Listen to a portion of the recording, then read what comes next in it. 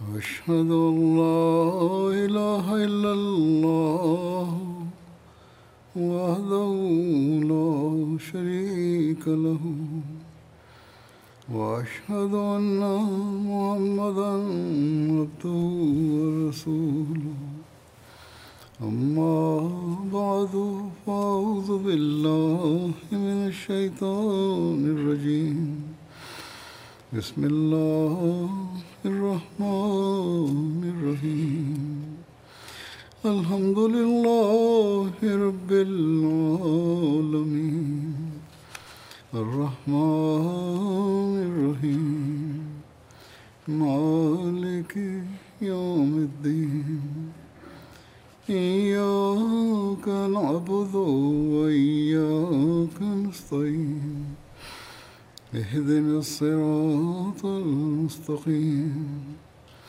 صراط الذين أنعمت عليهم غير المغضوب عليهم ولا الضالين.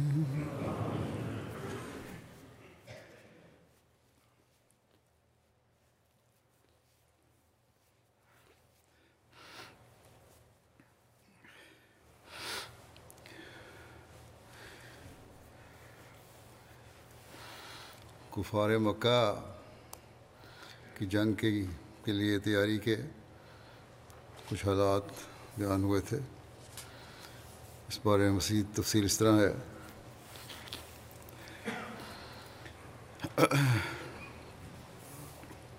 ایک شخص تھا امیہ بن خلف اور دوسرا ابو لہب.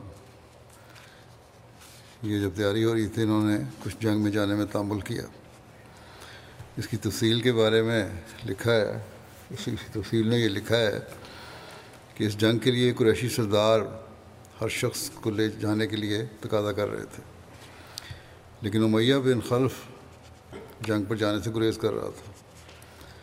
مکہ کے ایک سردار عقبہ بن ابو معیط امیہ کے پاس آیا اور اس کے پاس خوشبودان اور دھونی رکھ کر بولا کہ اے ابو لالا، تم یہ عورتوں والی خوشبو کی دھونی لو، کیونکہ تم بھی عورتوں میں سے ہو، تمہارا جنگ سے کیا کام. ایک دوسری روایت کے مطابق ابو جہل امیہ کے پاس آیا اور اس کو کہا کہ تم مکہ کے سردار اور معزز لوگوں میں سے ایک ہو، اگر لوگوں نے تمہیں جنگ سے پیچھے ہٹتا ہوا دیکھ لیا تو وہ بھی رک جائیں گے، اس لیے ہمارے ساتھ ضرور نکلو، چاہے 1-2 دن کی مسافت تک چلو اور اس کے بعد واپس آ جانا. دراصل امیہ جنگ پر جانے سے اس لیے خائف تھا کہ اس کے قتل کے متعلق رسول کریم صلی اللہ علیہ وسلم نے پیشگوئی فرما رکھی تھی اور اس کا اس کو علم تھا. جو بخاری میں حضرت عبداللہ بن مسعود سے روایت ہے کہ حضرت سعد بن معاذ عمرے کی نیت سے گئے اور وہ امیہ بن خلف کے پاس اترے. امیہ ان کی واقفیت تھی پرانی. امیہ کی عادت تھی کہ جب شام کی طرف جاتا تھا اور مدینے سے گزرتا تو حضرت سعد کے پاس ٹھہرتا. امیہ نے حضرت سعد سے کہا کہ ابھی انتظار کرو. عمرہ کرنا چاہتے تھے، انہوں نے کہا ابھی انتظار کرو، جب دوپہر ہو اور لوگ غافل ہو جائیں تو جا کر طواف کر لینا. مسلمانوں کی مخالفت کی وجہ سے یہ احتیاط کی گئی تھی. اس اثناء میں کہ حضرت سعد طواف کر رہے تھے، دوپہر ہوئی، طواف شروع کیا انہوں نے.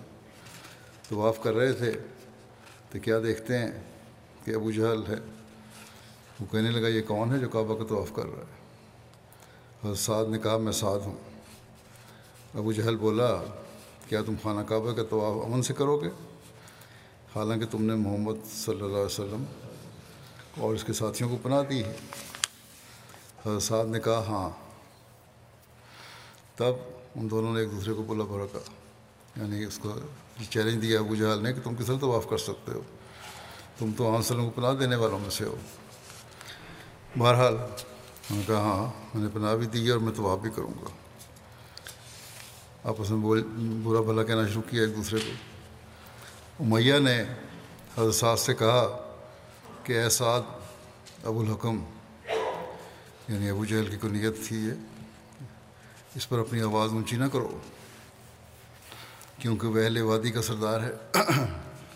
حضرت سعد نے کہا بخدا اگر تم نے بیت اللہ کا طواف کرنے سے مجھے روکا تو میں اس سے زیادہ سخت روک پیدا کروں گا، وہ یہ کہ تم لوگوں کا تجارتی راستہ جو مدینے سے گزرتا ہے یعنی شام کی تجارت کا راستہ وہ بند کر دوں گا۔ حضرت عبداللہ بن مسعود کہتے تھے کہ امیہ حضرت سعد سے یہی کہتا رہا کہ اپنی آواز کو بلند نہ کرو اور ان کو روکتا رہا۔ حضرت سعد غصے میں آئے اور امیہ کو کہنے لگے مجھے تم رہنے دو اور اس کی تائید و حمایت مت کرو، یعنی ابو جہل کی تائید نہ کرو۔ میں نے محمد صلی اللہ علیہ وسلم سے سنا ہے، آپ صلی اللہ علیہ وسلم فرماتے تھے کہ وہ تمہیں قتل کرنے والے ہیں، یعنی تمہارے قتل ہونے کی پیشگوئی کی ہے۔ ایک دوسری روایت میں ہے کہ وہ لوگ یعنی محمد صلی اللہ علیہ وسلم کے ساتھی تمہیں قتل کرنے والے ہیں۔ امیہ نے کہا کیا مجھے؟ حضرت سعد نے کہا ہاں تجھے۔ پھر امیہ نے کہا کہ کیا مکے میں؟ تو سعد نے کہا یہ میں نہیں جانتا۔ یہ سن کر امیہ بولا خدا کی قسم محمد جب بات کہتے ہیں صلی اللہ علیہ وسلم تو جھوٹی بات نہیں کہتے۔ پھر وہ اپنی بیوی کے پاس واپس آیا اور کہنے لگا کہ کیا تمہیں علم ہے کہ میرے یثربی بھائی نے مجھ سے کیا کہا ہے؟ اس نے پوچھا کیا کہا ہے؟ امیہ نے کہا کہتا ہے کہ اس نے محمد صلی اللہ علیہ وسلم سے سنا ہے کہ وہ کہتے ہیں کہ وہ مجھے قتل کرنے والے ہیں۔ اس کی بیوی نے کہا اللہ کی قسم محمد صلی اللہ علیہ وسلم تو جھوٹی بات نہیں کیا کرتے۔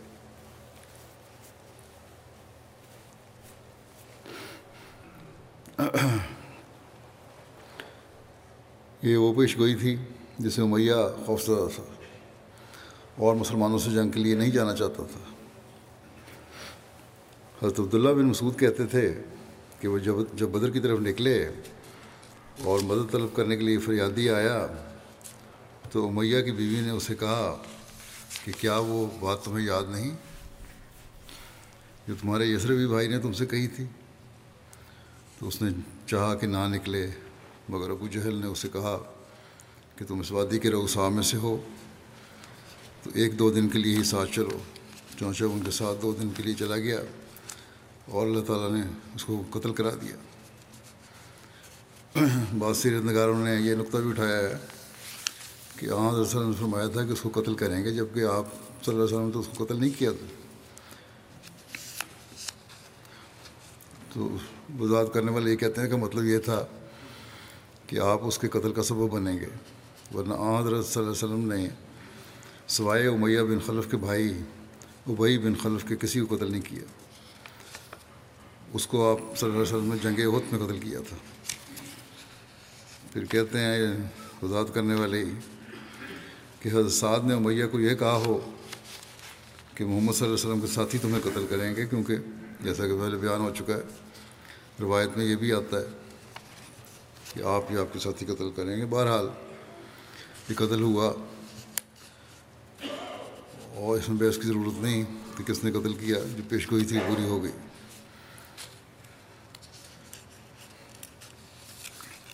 اسی طرح ابو لہب بھی جنگ پر جانے سے خوفزدہ تھا اور اس نے اپنی جگہ ایک آدمی کو روانہ کیا تھا اور خود جنگ پر نہیں گیا تھا۔ اس کے جنگ پر نہ جانے کی وجہ عاتقہ بنت عبد المطلب کا خواب تھا۔ وہ کہا کرتا تھا کہ عاتقہ کا خواب ایسے ہی ہے جیسے کوئی چیز ہاتھ سے لے لی جائے، یعنی یقینی بات۔ حضرت مرزا بشیر احمد صاحب نے اس کی تفصیل یوں لکھی ہے کہ صرف 2 شخص تھے جنہوں نے اس مہم میں شمولیت سے تعامل کیا، اور وہ ابو لہب اور امیہ بن خلف تھے، مگر ان کے تعامل کی وجہ سے مسلمانوں کی ہمدردی نہیں تھی، بلکہ ابو لہب تو اپنی بہن عاتقہ بنت عبد المطلب کے خواب سے ڈرتا تھا جو اس نے زمزم کے آنے سے صرف 3 دن پہلے قریش کی تباہی کے اندر دیکھا تھا، اور امیہ بن خلف اس پیشگوئی کی وجہ سے خائف تھا جو حضرت صلی اللہ علیہ وسلم نے اسے قتل ہونے کے متعلق فرمائی تھی، اور جس کا علم اسے حضرت بن معاذ کے ذریعے مکے میں ہو چکا تھا۔ لیکن چونکہ ان دو نامی رؤسا کے پیچھے رہنے سے عامت الکفار پر اثر پڑنے کا اندیشہ تھا، اس لیے دوسرے رؤسائے قریش نے جوش اور غیرت دلا کر آخر ان دونوں کو رضامند کر لیا، یعنی امیہ تو خود تیار ہو گیا، اور ابو لہب نے ایک دوسرے شخص کو کافی روپیہ دینا کر کے اپنی جگہ کھڑا کر دیا۔ اس طرح 3 دن کی تیاری کے بعد 1000 سے زائد جان باز سپاہیوں کا لشکر مکے سے نکلنے کو تیار ہو گیا۔ ابھی لشکر مکے میں ہی تھا کہ بعض رؤسائے قریش کو خیال آیا کہ چونکہ بنو کنانہ کی شاخ بنو بکر کے ساتھ اہل مکہ کے تعلقات خراب ہیں، کہیں ایسا نہ ہو کہ ان کی غیر حاضری سے فائدہ اٹھا کر وہ ان کے پیچھے مکے پر حملہ کر دیں، اور اس خیال کی وجہ سے بعض قریش کو کچھ متزلزل ہونے لگے۔ مگر بنو کنانہ کے ایک رئیس سراقہ بن مالک بن جوشم نے، جو اس وقت مکے میں تھا، ان کو اطمینان دلایا اور کہا کہ میں اس بات کا ضامن ہوتا ہوں کہ مکے پر کوئی حملہ نہیں ہوگا، بلکہ سراقہ کو مسلمانوں کی مخالفت کا ایسا جوش تھا کہ قریش کی اعانت میں خود بھی بدر تک گیا، لیکن وہاں مسلمانوں کو دیکھ کر اس پر کچھ ایسا رعب طاری ہوا کہ جنگ سے پہلے ہی اپنے ساتھیوں کو چھوڑ کر بھاگ آیا۔ مکے سے نکلنے سے پہلے قریش نے کعبے میں جا کر دعا کی کہ اے خدا، ہم دونوں فریقوں میں سے جو گروہ حق پر قائم ہے اور تیری نظروں میں زیادہ شریف اور زیادہ افضل ہے، تو اس کی نصرت فرما اور دوسرے کو ذلیل اور رسوا کر۔ اس کے بعد کفار کا لشکر بڑے جاؤ حشم کے ساتھ مکے سے روانہ ہوا۔ ابتدا میں اپنی دعائی کی تو خود انہوں نے دعا کر لی۔ ابتدا میں مکی لشکر کی تعداد 1300 تھی، یہ حوالہ ملتا ہے، لیکن بنو زہرہ اور بنو عدی کے لوگ راستے میں اس لشکر سے علیحدہ ہو گئے۔ اس طرح قریش کے لشکر کی تعداد 950 یا ایک روایت کے مطابق 1000 رہ گئی۔ اس کے بعد ان کے پاس 100 یا بعض کے نزدیک 200 گھوڑے، 700 اونٹ، 600 زرہیں اور دیگر سامان جنگ بھی، مثلا نیزہ اور تلوار اور 3 کمان وغیرہ کافی تعداد میں موجود تھا۔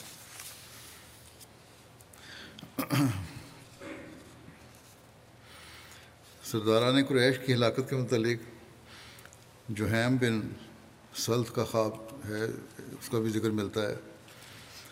اہل قریش مکہ سے نکلے اور جوفہ میں اترے۔ جوفہ مکہ سے مدینہ کی جانب تقریباً 82 میل کے فاصلے پر ہے۔ تو جہیم بن سلط نے لوگوں سے بیان کیا کہ میں نے یہ خواب دیکھا ہے کہ ایک شخص گھوڑے پر سوار آیا اور ایک اونٹ بھی اس کے ساتھ ہے، اور وہ شخص کہہ رہا ہے کہ عتبہ بن ربیعہ کا قتل ہوا اور شیبہ بن ربیعہ قتل ہوا اور ابو الحکم بن ہشام یعنی ابو جہل قتل ہوا اور امیہ بن خلف قتل ہوا، اور فلاں فلاں اور سرداران قریش میں سے جو لوگ بعد میں بدر میں قتل ہوئے سب کے نام لیے۔ اور پھر اس شخص نے اپنے اونٹ کی گردن میں نیزہ مار کر ہمارے لشکر کی طرف چھوڑ دیا، یعنی جو شخص آیا تھا۔ تو ہمارے لشکر میں سے کوئی خیمہ ایسا نہ رہا جس کو اس اونٹ کا خون نہ لگا ہو۔ جب یہ خواب ابو جہل نے سنا تو تمسخر اور غصے سے کہنے لگا، بنو مطلب میں سے یہ ایک اور نبی پیدا ہو گیا ہے، کل اگر ہم نے جنگ کی تو خوب معلوم ہو جائے گا کہ کون قتل ہوتا ہے۔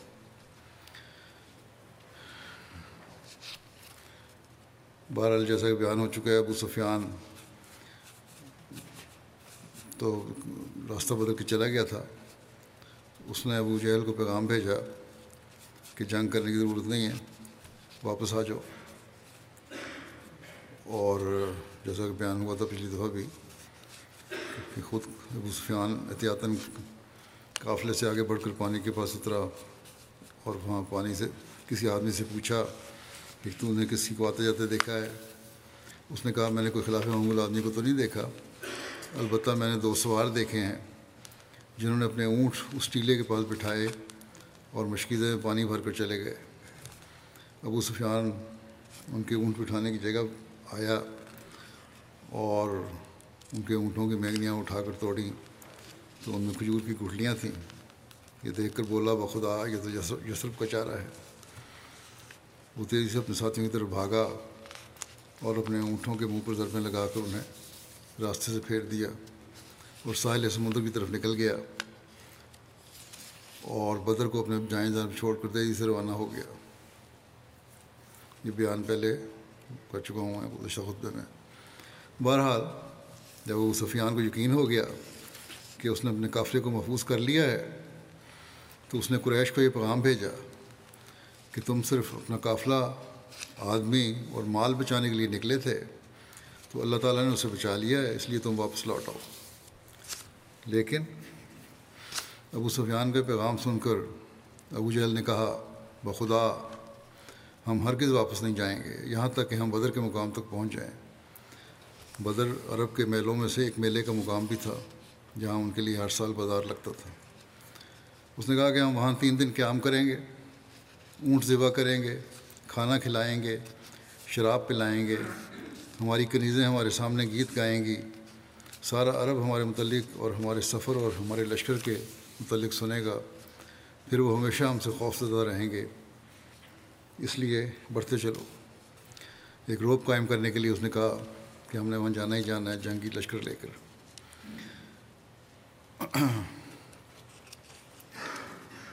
ان کے ساتھ قبیلہ بنو زہرہ بھی تھا، اس کے بارے میں لکھا ہے اس نے واپس آنے کا فیصلہ کیا۔ ابو سفیان کا جب پیغام ملا تو یہ سن کر اخنس بن شریک نے، جو بنو زہرہ کا حلیف تھا، اس نے کہا، اے بنو زہرہ، اللہ نے تمہارے اموال بھی بچا لیے ہیں اور تمہارے ساتھی مخزمہ بن نوفل کو بھی نجات بخشی ہے۔ یہ ابو سفیان کے قافلے میں شامل تھا۔ تم گھروں سے اس لیے نکلے تھے کہ مخزمہ کو بچاؤ اور اپنے مال کی حفاظت کرو۔ تم بزدلی کا الزام مجھ پر عائد کر دو۔ لوگ یہی کہہ گئے نا کہ بزدل تم چھوڑ رہے ہو جنگ، تو کہتے ہیں الزام یہ مجھ پہ عائد کر دو اور واپس چلو، کیونکہ نقصان نہ ہونے کی صورت میں تمہیں نکلنے کی کوئی ضرورت نہیں۔ ابو جہل کی باتوں میں نہ آؤ۔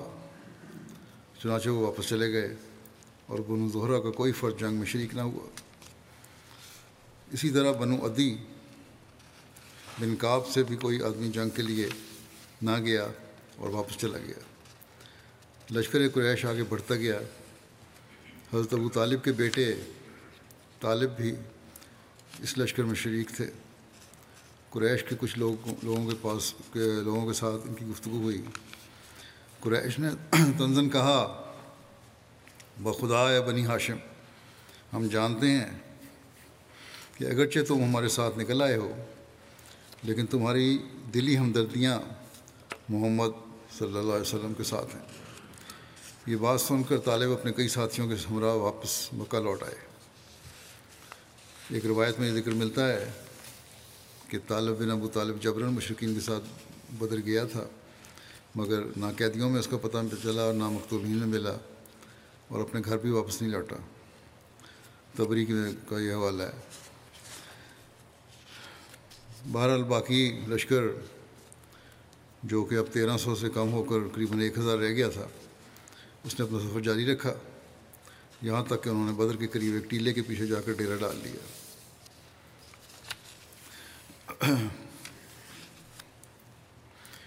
رسول کریم صلی اللہ علیہ وسلم کی مدینہ سے روانگی ہے اور مسلمانوں کی لشکر کی تعداد ہے۔ اس کے بارے میں لکھا ہے کہ رسول کریم صلی اللہ علیہ وسلم 12 رمضان 2 ہجری بروز ہفتہ مدینہ سے روانہ ہوئے۔ آپ صلی اللہ علیہ وسلم کے ہمراہ 300 سے کچھ اوپر افراد تھے، جن میں 74 مہاجرین اور باقی انصار میں سے تھے۔ یہ پہلا غزوہ تھا جس میں انصار بھی شامل ہوئے تھے۔ حضرت عثمان بن عفان کو رسول کریم صلی اللہ علیہ وسلم نے مدینہ میں رکنے کا حکم دیا، کیونکہ ان کی زوجہ حضرت رقیہ بنت رسول صلی اللہ علیہ وسلم بیمار تھیں۔ ایک روایت میں ہے کہ حضرت عثمان خود بیمار تھے، لیکن زیادہ معروف روایت یہی ہے کہ ان کی اہلیہ محترمہ بیمار تھیں۔ بعض اور زیادہ تر روایات میں مسلمانوں کی تعداد 313 بیان ہوئی ہے۔ صحیح بخاری میں ذکر ہے کہ حضرت براء بن عازب سے روایت ہے کہ حضرت محمد صلی اللہ علیہ وسلم کے ان صحابہ نے جو غزوہ بدر میں شریک ہوئے تھے مجھے بتایا کہ وہ تعداد میں اتنے ہی تھے جتنے طالوت کے وہ ساتھی تھے جو ان کے ساتھ دریا سے پار ہوئے تھے، یعنی 310 سے کچھ اوپر۔ حضرت براء کہتے تھے بخدا طالوت کے ساتھ دریا سے صرف مومن ہی پار گئے تھے۔ ایک روایت میں ذکر ہے کہ رسول کریم صلی اللہ علیہ وسلم نے صحابہ کو گنتی کرنے کا حکم دیا۔ انہوں نے گنتی کے بعد رسول کریم صلی اللہ علیہ وسلم کو خبر دی کہ 313 ہیں، تو آپ بہت خوش ہوئے اور فرمایا طالوت کے ساتھیوں جتنے ہیں۔ حضرت مسلم موعود جنگ بدر میں مسلمانوں کی تعداد کے بارے میں فرماتے ہیں کہ ہم دیکھتے ہیں کہ بدر کے موقع پر صحابہ 313 کی تعداد میں نکلے تھے۔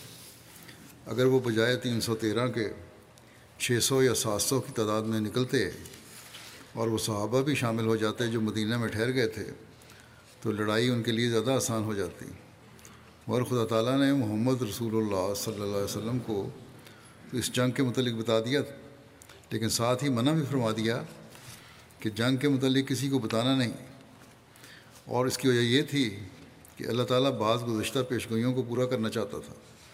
مثلا صحابہ کی تعداد 313 تھی، اور بائبل میں یہ پیشگوئی موجود تھی کہ جو واقعہ جدون کے ساتھ ہوا تھا وہی واقعہ محمد رسول اللہ صلی اللہ علیہ وسلم اور آپ کے صحابہ کے ساتھ پیش آئے گا۔ اور جب جدون نبی اپنے دشمن سے لڑے تھے تو ان کی جماعت کی تعداد 313 تھی۔ اب اگر صحابہ کو معلوم ہو جاتا کہ ہم جنگ کے لیے مدینہ سے نکل رہے ہیں تو وہ سارے کے سارے نکل آتے اور ان کی تعداد 313 سے زیادہ ہو جاتی۔ اسی حکمت کے متحد اللہ تعالیٰ نے اس عمر کو مخفی رکھا تھا تاکہ صحابہ کی تعداد 313 سے زیادہ نہ ہونے پائے، کیونکہ 313 صحابہ کا جانا ہی پیشگوئی کو پورا کر سکتا تھا۔ اس لیے ضروری تھا کہ جنگ کی خبر کو مخفی رکھا جاتا، اور میدان جنگ میں پہنچ کر صحابہ کو بتایا گیا کہ تمہارا مقابلہ لشکر قریش سے ہوگا۔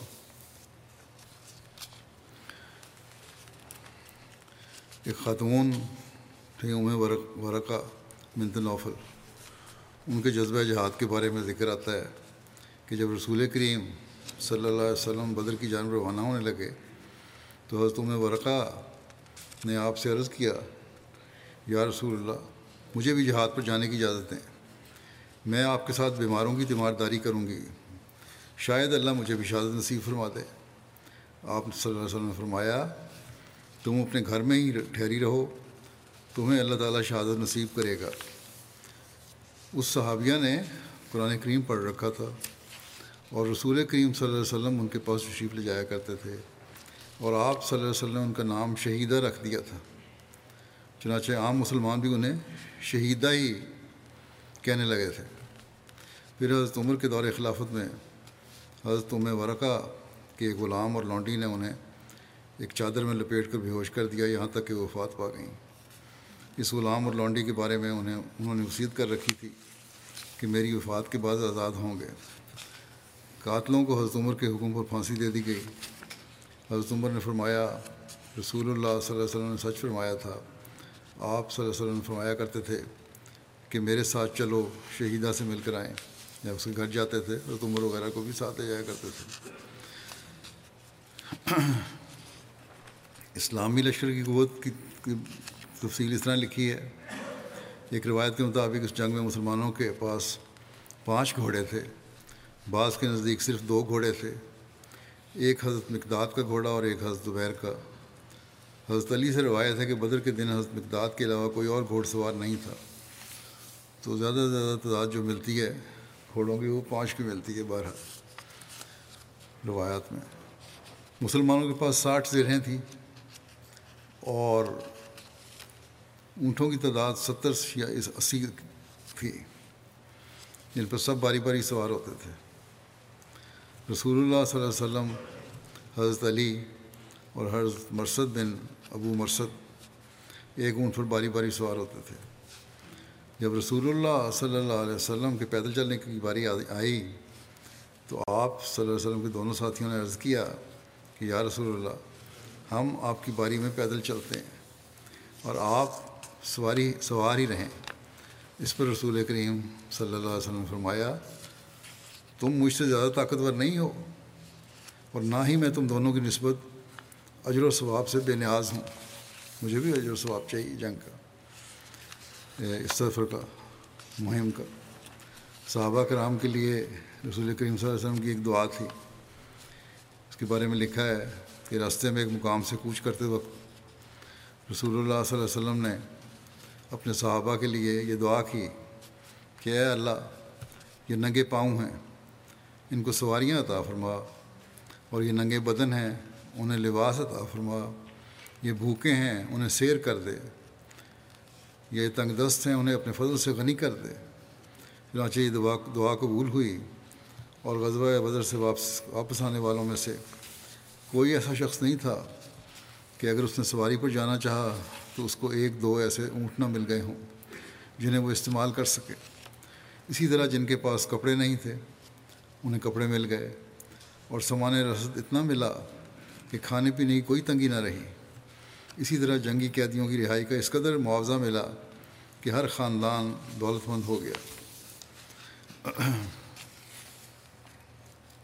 بعض لوگ مدینہ میں رہے اور بعض قوم اور مجاہدین تھے جن کو واپس جانے کا حکم دیا حضرت صلی اللہ علیہ وسلم نے۔ اس کے بارے میں لکھا ہے کہ بدر کی طرف نکلنے کا ارشاد ہر شان کے عام تھا، لیکن اس میں زیادہ تیاری کا موقع نہیں دیا گیا۔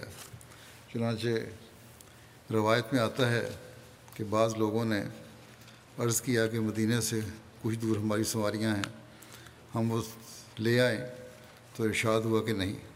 چنانچہ ان لوگوں کو رہنے دیا یا وہ بغیر سواری کے ساتھ روانہ ہوئے۔ یہاں جو لکھا ہے یہ عام تھا، یہ عام تو تھا لیکن پھر بھی پابندیاں تھیں، اور آن صلی اللہ علیہ وسلم نے موقع بھی نہیں دیا کسی کو تیاری کا کہ لوگ زیادہ تیار بھی نہ ہو جائیں۔ بہرحال لکھا ہے کہ اسی طرح کچھ مخلص ایسے تھے کہ جنہیں کسی نہ کسی عذر کی بنا پر پیچھے رہنے کی اجازت ملی، جیسے حضرت عثمان کا ذکر پہلے ہو چکا ہے۔ اسی طرح ابو امامہ بن سالبہ کی والدہ بیمار تھیں، لیکن انہوں نے ساتھ جانے کا ارادہ کر لیا تھا، تو حضرت صلی اللہ علیہ وسلم کو حکم دیا کہ وہ اپنی بیمار والدہ کے پاس ٹھہریں۔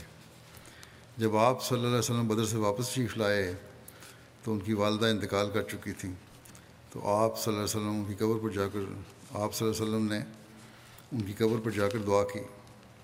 حضرت سعد بن عبادہ جو بڑے جوش و خروش سے لوگوں کو تیار کر رہے تھے سفر کے لیے، ان کو سانپ نے ڈس لیا تو مدینہ میں ہی رہے۔ اسی طرح رسول کریم صلی اللہ علیہ وسلم نے راستے میں ایک مقام پر رک کر جو کم عمر مجاہدین تھے انہیں واپس جانے کا ارشاد فرمایا۔ ان میں ایک عمیر بن ابی وقاص بھی تھے۔ انہوں نے جب بچوں کی واپسی کا حکم سنا تو رونا شروع کر دیا، جس پر رسول کریم صلی اللہ علیہ وسلم نے انہیں جنگ پر جانے کی اجازت دے دی۔ چنانچہ وہ جنگ میں شریک ہوئے اور جام شہادت نوش کیا۔ جن کم عمر مجاہدین کو واپس بھیجا گیا ان میں اسامہ بن زید، رافع بن خدیج، برا بن عازب، اسید بن زہیر، زید بن ارقم اور زید بن ثابت سب شامل تھے۔ حضرت مسلمہ فرماتے ہیں کہ آج وہ زمانہ آیا ہے کہ لوگ اسلام اور ایمان کے لیے قربانی سے بچنے کے لیے عذر اور بہانے تلاش کرتے ہیں، اور وقت آنے پر کہتے ہیں کہ ہمیں یہ دقت ہے اور وہ روک ہے۔ لیکن رسول کریم صلی اللہ علیہ وسلم کی قوت قدسیہ کے ماتحت مسلمانوں میں قربانی کا وہ جذبہ پیدا ہو چکا تھا کہ مرد اور بالغ عورتیں تو الگ رہیں،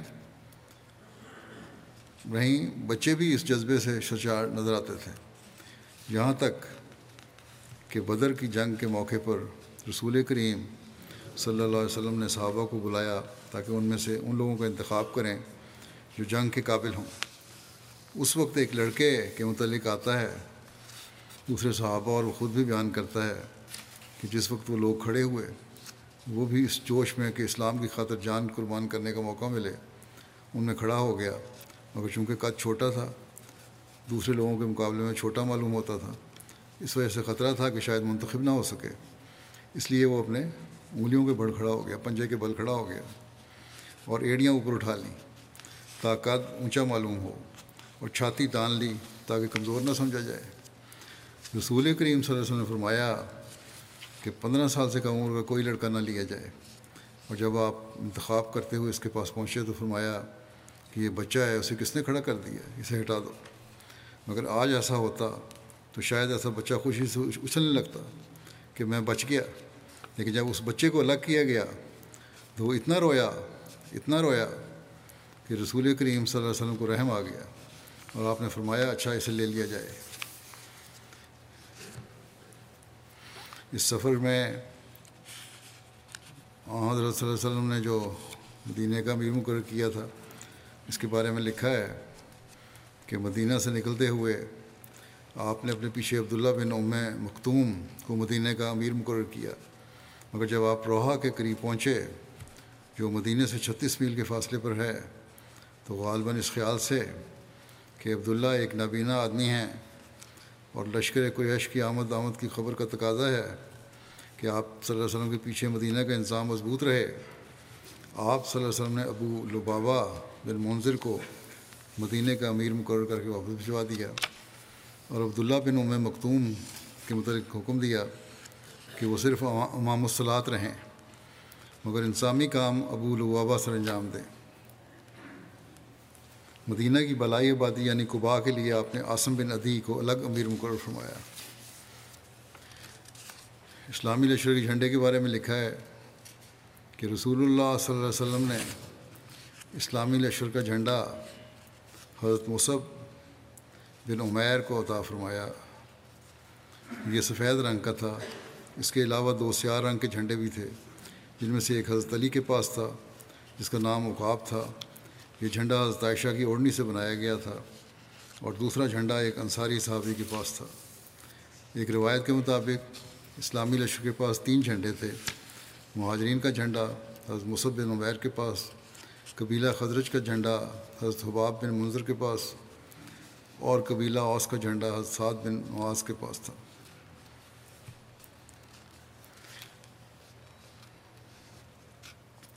حضرت خوات بن جبیر بھی ساتھ تھے جنگ میں، لیکن راستے میں ایک مقام پر پہنچ کر ان کی ٹانگ پر ایک پتھر لگنے کی وجہ سے چوٹ آئی اور خون بہنا شروع ہو گیا، جس کی وجہ سے وہ چلنے کے قابل نہ رہے، اس لیے مدینہ واپس چلے گئے۔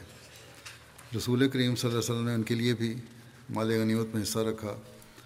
بعض علماء کے نزدیک وہ جنگ بدر میں شامل ہوئے تھے، لیکن ایک صحیح روایت یہی ہے کہ واپس چلے گئے۔ مشرک کی مدد لینے سے انکار کے بارے میں لکھا ہے کہ مدینہ میں حبیب بن جصاف نامی ایک نہایت طاقتور اور بہادر شخص تھا۔ یہ شخص قبیلہ خزرج سے تعلق رکھتا تھا اور غزوہ بدر کے موقع تک مسلمان نہیں ہوا تھا، مگر یہ بھی اپنی قوم خزرج کے ساتھ جنگ کے لیے روانہ ہوا، اور جنگ جیتنے کی صورت میں اس کو مال غنیمت ملنے کی بھی امید تھی۔ مسلمانوں کو اس سے بہت خوشی ہوئی کہ یہ بھی ان کے ساتھ جنگ میں شریک ہو رہا ہے، مگر حضرت صلی اللہ علیہ وسلم نے اس سے فرمایا کہ ہمارے ساتھ صرف وہی جنگ میں جائے گا جو ہمارے دین پر ہے۔ ایک روایت میں ہے کہ آپ نے فرمایا تم واپس جاؤ، ہم مشرک کی مدد نہیں لینا چاہتے۔ حبیب بن یصاف دوسری مرتبہ پھر رسول کریم صلی اللہ علیہ وسلم کے پاس آیا، مگر حضرت صلی اللہ علیہ وسلم نے دوسری مرتبہ بھی اسے واپس بھیج دیا۔ آخر تیسری مرتبہ جب وہ آیا تو آپ صلی اللہ علیہ وسلم سے فرمایا کیا تم اللہ اور اس کے رسول پر ایمان لاتے ہو؟ اس نے کہا ہاں، اور اس کے بعد وہ مسلمان ہو گیا اور نہایت بہادری کے ساتھ جنگ لڑی۔ اس سفر کے دوران حضرت سعد کے ہرن کے شکار کے بارے میں بھی ذکر ملتا ہے۔ راستہ میں ایک مقام پر پہنچ کر رسول کریم صلی اللہ علیہ وسلم نے حضرت سعد بن ابی وقاص سے فرمایا اے سعد، ہرن کو دیکھو اور اسے تیر مارو۔ ان کو ہرن نظر آیا راستے میں ان کو، اور رسول اللہ صلی اللہ علیہ وسلم کھڑے ہوئے اور اپنی ٹھوڑی مبارک حضرت سعد کے دونوں کندھوں اور دونوں کانوں کے درمیان رکھی اور فرمایا تیر پھینکو، اے اللہ اس کا نشانہ درست کر دے۔ پھر انہوں نے تیر مارا تو ان کا نشانہ ہرن سے خطا نہ گیا۔ اس پر رسول اللہ صلی اللہ علیہ وسلم مسکرائے اور حضرت سعد دوڑتے ہوئے گئے اور اس ہرن کو پکڑا تو اس میں زندگی کی رمق باقی تھی، چنانچہ اسے ذبح کیا اور اٹھا کر لے آئے۔ پھر رسول اللہ صلی اللہ علیہ وسلم کے حکم پر اسے صحابہ کے درمیان تقسیم کر دیا گیا۔ رسول اللہ صلی اللہ علیہ وسلم نے سفر جاری رکھا۔ جب صفرا مقام پر پہنچے، یہ ایک بہت سبز اور کھجور کے درختوں پر مشتمل وادی ہے جو بدر کے میدان سے ایک مرحلے کے فاصلے پر واقع ہے۔ تو آپ صلی اللہ علیہ وسلم نے ابو سفیان کے متعلق معلومات حاصل کرنے کے لیے 2 اشخاص کو بدر کی جانب روانہ کیا اور خود بھی لشکر کے ہمراہ آگے بڑھتے رہے، یہاں تک کہ ظفران نامی وادی سے گزرتے ہوئے ایک مقام پر پڑاؤ ڈالا جو وادی صفرا کے قریب ہی ایک وادی کا نام ہے۔ دونوں اشخاص جنہیں رسول کریم صلی اللہ علیہ وسلم نے ابو سفیان کے متعلق معلومات حاصل کرنے کے لیے بھیجا تھا، چلتے چلتے بدر میں جا پہنچے۔ وہاں پانی کے قریب ایک ٹیلے کے پاس اونٹ بٹھائے، پھر مشکیزہ لے کر ان میں پانی بھرنے لگے۔ ان دونوں نے وہاں 2 لڑکیوں کی آوازیں سنی جو ایک دوسرے کو پکڑے ہوئے پانی کی طرف آ رہی تھیں۔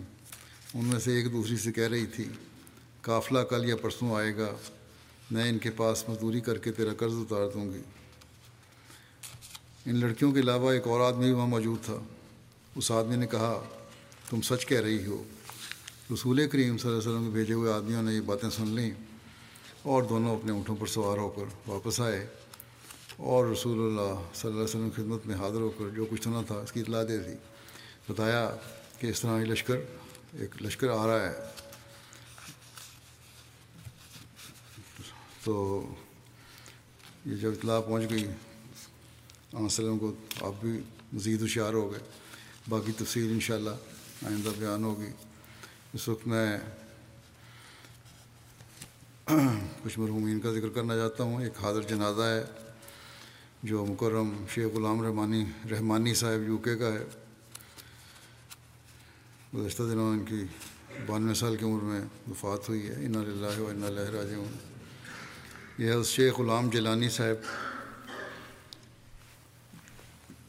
افامنصر صحابی حضرت مسیح علیہ السلام کے بیٹے اور مکرم شیخ رحمۃ اللہ صاحب جو ان کو لمبا عرصہ کراچی کی جماعت خدمت کی توفیق ملی، امیر جماعت کراچی بھی رہے ایک عرصے تک، ان کے داماد تھے۔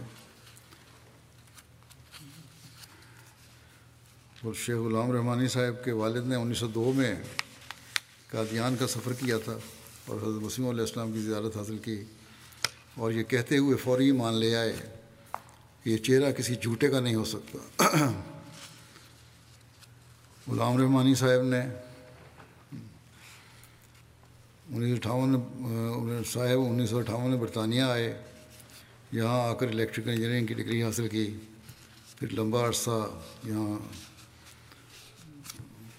ہسپتال میں میڈیکل ریسرچ کونسل میں کام کیا، کئی سال تک بطور نیشنل جنرل سیکرٹری اور 10 سال سے زائد عرصہ صدر جماعت ساؤتھ ہال کے طور پر خدمت کی توفیق پائی۔ ساؤتھ ہال مشن کی لوکل کونسل سے منظوری کے لیے بہت کوشش کی اور اللہ تعالیٰ نے ان کی کوششوں کو برابر بھی کیا۔ جب ایک گھر میں مشن ہاؤس قائم کیا گیا تو ایک پڑوسی نے مقامی انتظامیہ سے شکایت کر دی۔ انتظامیہ نے صورتحال کے لیے جائزہ لیا اور اس کو بند کرنے کا ارادہ کیا، لیکن رحمانی صاحب نے بڑی کوشش کر کے بڑی محنت سے اپنا موقف انتظامیہ کے سامنے پیش کیا۔ اس کے نتیجے میں اللہ تعالیٰ کے فضل سے کامیابی ملی اور جماعت کے حق میں فیصلہ ہوا۔ رحمانی صاحب سال تک ساؤتھ ہال مشن ہاؤس میں اتوار کی کلاسز منعقد کی نے اور نئی نسل کے کئی لوگوں کو اسلام احمدیت کی تعلیم سے روشناس کروایا۔ 1996 میں آپ نیشنل سیکرٹری وصایا مقرر ہوئے، اور جب 2005 میں نے وصیت کے بارے میں تحریک کی تھی کہ 50% چندہ دہن ضرور موسی ہوں، تو انہوں نے بڑی محنت سے اس بارے میں کوشش کی اور تحریک بھی کرتے رہے اور شعبہ وسایہ کو کمپیوٹرائز بھی کیا اور بڑا آرگنائز کیا انہوں نے. مرحوم صوم و صلات اور تلاوت قرآن کریم کے پابند تھے. خوش گفتار، دھیمے مزاج کے مالک، کم گو، پیار محبت سے ملنے والے، ایک نیک ہمدرد اور مخلص انسان تھے. خلافت کے ساتھ عقیدت کا والہانہ تعلق تھا. حج بیت اللہ کی سعادت بھی ان کو ملی. مرحوم موسی تھے. عثمان خان میں اہلیہ جمیلہ رحمانی صاحبہ کے علاوہ ایک بیٹے خالد رحمانی اور بیٹی ہیں عائشہ. اب ڈاکٹر نسیم رحمۃ اللہ صاحب جو چیئرمین الاسلام ویب سائٹ کے، اس کے ان کے بہنوئی بھی ہیں. لائق طاہر صاحب اور بھی سلسلہ لکھتے ہیں، ہر ماہ مسجد فضل میں آتے تھے اور چندے کی بڑی رقم ادا کر کے رسید لے جاتے تھے. اس زمانے میں مجھے ان کے ساتھ اتنا ہی تعارف تھا، لیکن ان کی طبیعت پر ان کی نیکی کا اثر تھا. تفصیلی تعارف 1990 میں ہوا جب یہاں ساؤتھ ہال میں تقرری ہوئی. ان کی بطور مربی کہتے ہیں ان دنوں ساؤتھ ہال کے صدر جماعت تھے. مشن ہاؤس کی نگہداشت اپنے گھر کی طرح کرتے تھے. بیشتر وقت مشن ہاؤس میں رہتے، اس کی صفائی ستھرائی کا کام بھی کرتے. مشن ہاؤس کی توسیع بھی انہی کے وقت میں ہوئی. بہت باادب تھے، ہر ایک چھوٹے بڑے سے محبت، پیار اور بزرگانہ مروت سے پیش آتے تھے. سلسلے کے پیسے کی حفاظت کرتے اور انتہائی بے نفس انسان تھے. یہ خوبی میں نے بھی نہیں دیکھی ہے، جو ان کے بیان ہوئی ہیں خوبیاں. انتہائی عاجزی تھی اور خلافت سے وفا کا بڑے انتہا تعلق تھا. بہت بڑے ہوئے تھے اس میں، بہت کم لوگ ہوتے ہیں ایسے. اللہ تعالیٰ ان سے مغفرت اور رحم کا سلوک فرمائے، درجات بلند فرمائے، اور ان کی بچوں کو بھی ان کی نیکیاں جاری رکھنے کی اور اپنانے کی توفیق عطا فرمائے. دوسرا جنازہ غائب ہے. یہ جنازہ تو حاضر رحمانی صاحب کا جمعے کے بعد انشاءاللہ ادا ہوگا. اس کے ساتھ ہی غائب جنازے ہیں کچھ. غائب جنازوں میں پہلا جنازہ ہے طاہر آگ محمد صاحب.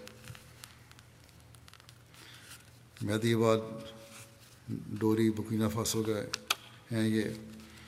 ان کی گزشتہ دنوں میں وفات ہوئی ہے. 44 سال ان کی عمر تھی. انا للہ و انا الیہ راجعون. مشری انچارج صاحب لکھتے ہیں کہ ان کے والد نے 1999 میں بیعت کی سعادت پائی تھی، لیکن انہوں نے بیعت نہیں کی تھی. پھر 19 سال کی عمر میں پاؤں میں تکلیف ہوئی اور واگا ڈوگو علاج کے لیے گئے. اپنی بیماری میں بہت دعا کی کہ اللہ تعالیٰ مجھے سیدھا راستہ دکھا، اگر احمدیت سچی ہے تو میری رہنمائی کر. نوجوانی میں یہ شوق تھا ان کو کہ دین کے بارے میں جانیں، اور اللہ تعالیٰ سے دعا بھی مانگی. دوران علاج مختلف خبروں کی بنا پر ان کو تسلی ہو گئی اور واپس آ کر بیعت کر لی. پھر انہوں نے جماعت کے اصلاحی سینٹر سے اصلاحی کا کام سیکھ لیا اور اسی کو اپنی گزر بسر کا ذریعہ بنایا. اس عید پر، عید الفطر میں، شہداء کی فیملیز جو تھیں، کبھی نفاذوں کے شہداء جو تھے، ان کے کپڑے سلوانے تھے. کوئی دردی کام نہیں لینے کو تیار نہیں تھا. جو وہاں مربی صاحب رانا فاروق صاحب نے ان سے پوچھا، انہوں نے حامی بھر لی. میاں بیوی نے دن رات کام کر کے 70 افراد کے کپڑے عید سے پہلے سی کر بھجوا دیے. محمد صاحب کو تبلیغ کا ہی بڑا شوق تھا اور بڑی سلجھی ہوئی گفتگو کرتے تھے. اگرچہ پڑھے لکھے کم تھے یا نہیں تھے، لیکن فرینچ بہت اچھی بولتے تھے. ان کی ٹانگ کینسر کی وجہ سے گھٹنے کے اوپر سے کاٹ دی گئی تھی. کچھ دن پہلے اچانک تکلیف کا دوبارہ حملہ ہوا. جہاں سے ٹانگ کاٹی گئی تھی وہ سوجی، لیکن اسپتال، کیونکہ ملک کے حالات خراب ہیں، سب راستے بند ہیں، ہسپتال جا نہیں سکتے تھے. جہاں بڑا ہسپتال تھا واگا ڈوگو میں، تو وہیں لوگ مقامی ہسپتال میں رہے. چند دن رہے اور پھر وہیں وفات ہو گئی ان کی. جب سے احمدی ہوئے تھے انہیں تبلیغ کا بہت شوق تھا. ہمیشہ کوئی طریقہ نکال لیتے تھے. اسمارٹ فون خریدا. اپنے امام الحاج ابراہیم بدگاہ صاحب سے کہا کہ اس میں تبلیغ ریکارڈ کر کے لوگوں کو بھجوائیں، پیغام بھیجا کریں، اور اس طرح تبلیغ کرتے تھے. خرچ بھی اس کا خود برداشت کرتے تھے. عثمان خان میں 2 بیویاں ہیں ان کی اور 5 بیٹے بیٹیاں ہیں. اللہ تعالیٰ ان لوگوں کو بھی صبر و حوصلہ عطا فرمائے اور ان کی نیکیاں جاری رکھنے کی توفیق دے، مرحوم کے درجات بلند کرے۔ اگلا ہے خواجہ داؤد احمد صاحب کا جنازہ ذکر۔ یہ 25 مئی کو 80 سال کی عمر میں فوت ہوئے تھے۔ انا للہ و انا الیہ راجعون۔ ان کے ایک بیٹے خواجہ فہد احمد مربی سلسلہ ہیں کیری باس میں، کہتے ہیں کہ ہمارے خاندان میں احمد کا نفوذ میرے دادا خواجہ عبداللطیف صاحب ولد خواجہ احمد دین صاحب کے ذریعے ہوا۔ دادا جان کی پرورش ان کے نانا خواجہ غلام محمد صاحب کے گھر میں ہوئی، جو اللہ کے فضل سے احمدی تھے۔ دادا نے ان کی پرورش کہتے ہیں میرے دادا جان نے ان کی زیر پرورش 1917 میں تقریباً 11 سال کی عمر میں سلسلہ کی بیعت کی، اور یوں اپنے سب بہن بھائیوں میں واحد احمدی تھے۔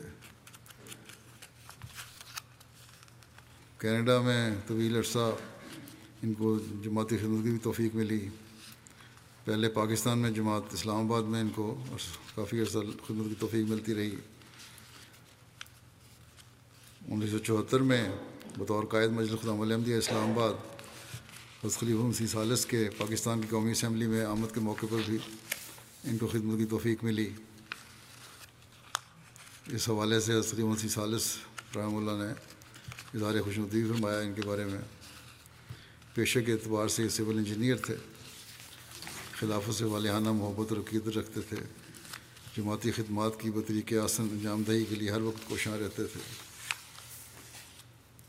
وہ وقت وفات مقامی سینٹر میں تھے اور جماعت کی مجلس عاملہ کی میٹنگ میں تھے۔ گھر کے لیے روانہ ہونے سے تھوڑی دیر پہلے سینے میں تو کچھ تکلیف کے آثار ظاہر ہوئے اور چند منٹوں میں اپنے مولا کے حضور حاضر ہو گئے۔ اللہ و انا راجعون۔ مرحوم موسی تھے۔ عثمان خان میں اہلیہ کے علاوہ 4 بیٹے اور 1 بیٹی شامل ہیں۔ جیسا کہ میں نے کہا، ایک بیٹے وقف زندگی ہیں، مربی ہیں، کیری باس میں مبلغ ہیں، اور وہاں جلسے کی مصروفیات اور جماعتی مصروفیات کی وجہ سے کینیڈا نہیں آ سکے، اپنے والد کے جنازے میں شریک نہیں ہو سکے تھے۔ اللہ تعالیٰ ان کو بھی صبر و حوصلہ عطا فرمائے، مرحوم کو درجات بلند کرے۔ اگلا ذکر ہے مکرم سید تنویر شاہ صاحب، یہ بھی کینیڈا کے ہیں، سسکٹون کے۔ ان کی گزشتہ دنوں پیراگوئے میں وفات ہوئی، وہاں یہ وقف عارضی کے یہ گئے ہوئے تھے۔ انا للہ و انا الیہ راجعون۔ ان کے بھی ایک ہی بیٹے ہیں، سید رضا شاہ، اور وہ مربی سلسلہ ہیں۔ تنویر شاہ صاحب کی والدہ فرخ خانم صاحبہ ترکستان سے اپنے بھائی حاجی جنود اللہ اور اپنی والدہ کے ساتھ قادیان بیعت کے لیے آئی تھیں۔ ان کے بیٹے لکھتے ہیں کہ میرے دادا سید بشیر شاہ صاحب حضرت مسیح موعود علیہ السلام کے صحابی حضرت سید عبدالستار شاہ صاحب کے نواسے تھے۔ اس طرح ان کی حضرت عمر طاہر سے بھی رشتہ داری تھی۔ مرحوم جماعت کے بہت وفادار ممبر تھے۔ تنویر شاہ صاحب ہمیشہ جماعت کی خدمت کے لیے تیار رہتے تھے۔ ان کے بیٹے لکھتے ہیں کہ جماعت کے پروگراموں میں ہمیں ضرور لے کے جاتے تھے، اور ہر جمعے کو باقاعدہ اسکول سے چھٹی کروا کر جمعے پر لے کے جایا کرتے تھے۔ مالی قربانی کو بہت اہمیت دیتے تھے، ہمیشہ تنخواہ سے ایک حصہ اس کے لیے نکالتے، اور گھر والوں اور جماعت کو بھی ایسا کرنے کا کہتے رہتے تھے۔ تبلیغ کا بڑا شوق تھا، اکثر کہا کرتے تھے کس طرح ہم جماعت میں اچھی تبلیغ کر سکتے ہیں۔ پیراگوئے میں بھی خوشی سے بتایا کہ ان کی موجودگی میں 2 بیعتیں ہوئی تھیں۔ قناعت بھی بہت تھی ان میں، کبھی دولت نہیں چاہیے اور نہ اس کی حسرت تھی، بلکہ جو اللہ نے انہیں دیا ہمیشہ اس پر شکر گزار رہتے تھے۔ انہیں اللہ تعالیٰ پر یقین اور توکل تھا کہ جو بھی ضرورت ہے اللہ پوری کر دے گا۔ اب جب کوئی مشکل آتی تو کہتے کہ دعا کرو، اللہ سنبھال لے گا، اور اللہ تعالیٰ سنبھال بھی لیا کرتا تھا۔ ان کے بیٹے کہتے ہیں مجھے بار بار کہتے تھے کہ بطور مربی اپنی ذمہ داری سمجھو اور اخلاص سے کام کیا کرو۔ ان کی اہلیہ کہتی ہیں کہ 39 سال کا ہمارا ساتھ تھا، اور میں نے دیکھا ہے کہ ہم نے کوئی کمی نہیں دیکھی۔ خلیفہ وقت کے ساتھ بہت پیار اور وفا کا تعلق تھا، اور بچوں کو بھی اس کی تلقین کیا کرتے تھے۔ صراط مستقیم پر خود بھی چلتے اور بچوں کو بھی چلاتے۔ کہتے ہیں ہماری زندگی کے دوران کبھی بھی کسی کے بارے میں برا بیان نہیں کیا، اور پھر سسرالی رشتہ داروں کا بھی خیال رکھتے تھے۔ کہتے ہیں میری والدہ کو جب بھی میری ضرورت ہوئی مجھے خوشی سے ان کے پاس بھیج دیا۔ پیراگوئے کے مربی عبد النور باطن صاحب کہتے ہیں کہ کینیڈا میں مختلف عہدوں پر خدمت کی توفیق ملتی رہی انہیں، لیکن اس میں فخر اور برتری ظاہر کرنے کا کوئی عنصر نہیں تھا۔ انہیں جماعت کی خدمت کا بہت شوق تھا، جہاں بھی جاتے بھرپور انداز میں ہمیشہ ایک فرض سمجھ کر نہایت محبت کے ساتھ کام سر انجام دیتے۔ کہتے ہیں ان کی شخصیت کا پیراگوئے جماعت کے نوجوانوں پر گہرا اثر تھا، انہیں صبر، مہربانی اور مہمان نوازی سکھائی۔ صدر جماعت رجائنا حبیب الرحمان صاحب کہتے ہیں کہ جماعت کے بہت مخلص خادم تھے، چہرے پر ہر وقت مسکراہٹ سجی رہتی تھی، میں نے انہیں کبھی غصے میں نہیں دیکھا، بہت حلیم اور پیار سے کارکنوں سے کام لیتے تھے، خدمت کی وجہ سے تھکن کا احساس کبھی نہیں دیکھا، ایسا لگتا تھا کہ ان پر ہمیشہ اپنے رب کی رضا حاصل کرنے کی دھن سوار رہتی تھی، خلافت سے نہایت درجے کا عشق تھا۔ ایک نوبائیں ہیں پیراگوئے کے الیاس اولیویر صاحب کہتے ہیں کہ میرا ان سے تعارف تو مختصر وقت کچھ عرصے سے تھا، لیکن اس مختصر وقت میں انہوں نے میرے لیے اور میرے دوستوں کے لیے ایک عظیم ورثہ چھوڑا، جو راہ اسلام میں ان لوگوں کے لیے جو راہ اسلام میں نئے ہیں۔ ان سے ہم نے صبر سیکھا، ہم نے ہر وقت مددگار، مہربان اور اچھا بننا سیکھا۔ کہتے ہیں انہوں نے ہمیں سکھایا کہ کسی کو کچھ سکھانے کے لیے بولنا ضروری ہے، بلکہ ہم اسے عملی خدمت کی مثال کے ساتھ پورا کر سکتے ہیں۔ سکھانے کے لیے بولنا ضروری نہیں ہے، بلکہ عملی خدمت کرو تو اسی سے لوگ سیکھ بھی جاتے ہیں اور تبلیغ بھی ہو جاتی ہے۔ کافی اللہ تعالیٰ مرحوم کے ساتھ مغفرت و رحم کا سلوک فرمائے اور ان کے بچوں کو صبر و حوصلہ دے، ان کی نیکیاں جاری رکھنے کی توفیق دے۔ ایک ذکر ہے اب رانا محمد ظفر اللہ خان صاحب کا، جو مربی سلسلہ تھے، ان کی گزشتہ دنوں وفات ہوئی ہے۔ رانا عطاء اللہ خان صاحب کے بیٹے تھے یہ۔ اپریل میں کے آخر میں ان کی وفات ہوئی تھی، انا للہ و انا الیہ راجعون۔ ان کے خاندان میں احمدیت کا نفوذ ان کے دادا رانا الدین صاحب کے ذریعے سے ہوا، جنہوں نے 1931 میں حضرت مسلم موعود کے ہاتھ پر بیعت کی تھی۔ بیعت کے بعد آپ کی شدید مخالفت ہوئی اور اس مخالفت کی وجہ سے لوگ مرتد ہو گئے، لیکن آپ احمدیت باقی لوگ ان کے تھے، بعض دوسرے رشتہ دار مرتد ہو گئے، لیکن آپ احمدیت پر ثابت قدم رہے اور تبلیغ دین کرتے رہے۔ رانا صاحب نے، ظفر اللہ صاحب نے 1987 میں جامعہ پاس کیا، اس کے بعد مسلسل 36 سال تک ان کو خدمت کی توفیق ملی۔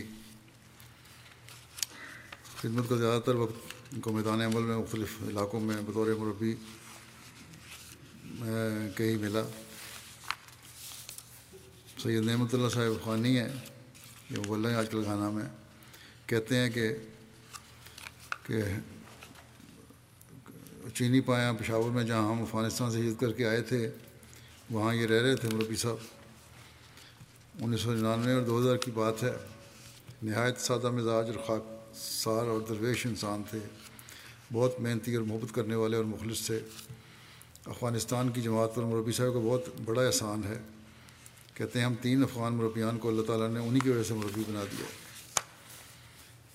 غریبوں کے بہت ہمدرد تھے، چھپ کر غریبوں کی مدد کیا کرتے تھے۔ ان کی اہلیہ بتاتی ہیں کہ وفات کی خبر سن کر بہت سے ایسے لوگ، مرد اور خواتین، تعزیت کے لیے گھر آئے جنہیں ہم میں سے کوئی نہیں جانتا تھا۔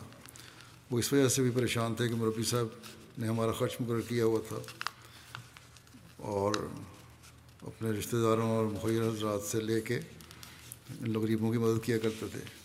آپ کی وفات کے بعد ہمارا کیا ہوگا؟ ان کے داماد ہیں مربی سلسلہ، کہتے ہیں کہ میں نے رانا محمد ظفر اللہ خان صاحب جیسے لوگ بہت کم دیکھے ہیں جو بے نفس ہوتے ہیں۔ کہتے ہیں میں نے کسی بھی قسم کی انا اور تکبر ان میں نہیں دیکھی۔ माफ़ करने में पहल करने वाले थे, ख़्वाह दूसरा गलत होता फिर भी माफ़ी में पहल करते थे। बहुत क्या प्यार करने वाले, हर वक्त दूसरों के काम आने वाले थे। पसमानगान में वालदा और अहलिया के अलावा 3 बेटियां शामिल हैं। अल्लाह ताला मरहूम दर्जात बुलंद करे, मग़फ़िरत रहम का सलूक फरमाए, उनके बच्चों को भी इनकी नेकियां जारी रखने की तौफ़ीक दे।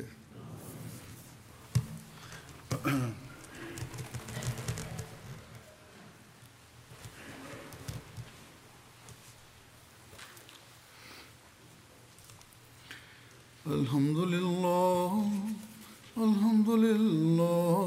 नहमदुहु व नस्तईनुहु व नस्तग़फ़िरुहु व नु'मिनु बिही व नतवक्कलु अलैहि व नऊज़ु बिल्लाहि मिन शुरूरि अनफुसिना व मिन सय्यिआति अअमालिना मन यहदिहिल्लाहु फला मुदिल्ल लहु ومن يضلل فلا هادي له ونشهد أن لا إله إلا الله ونشهد أن محمدا عبده ورسوله عباد الله رحمكم الله إن الله يأمر بالعدل والإحسان وإيتاء ذي القربى وينهى عن الفحشاء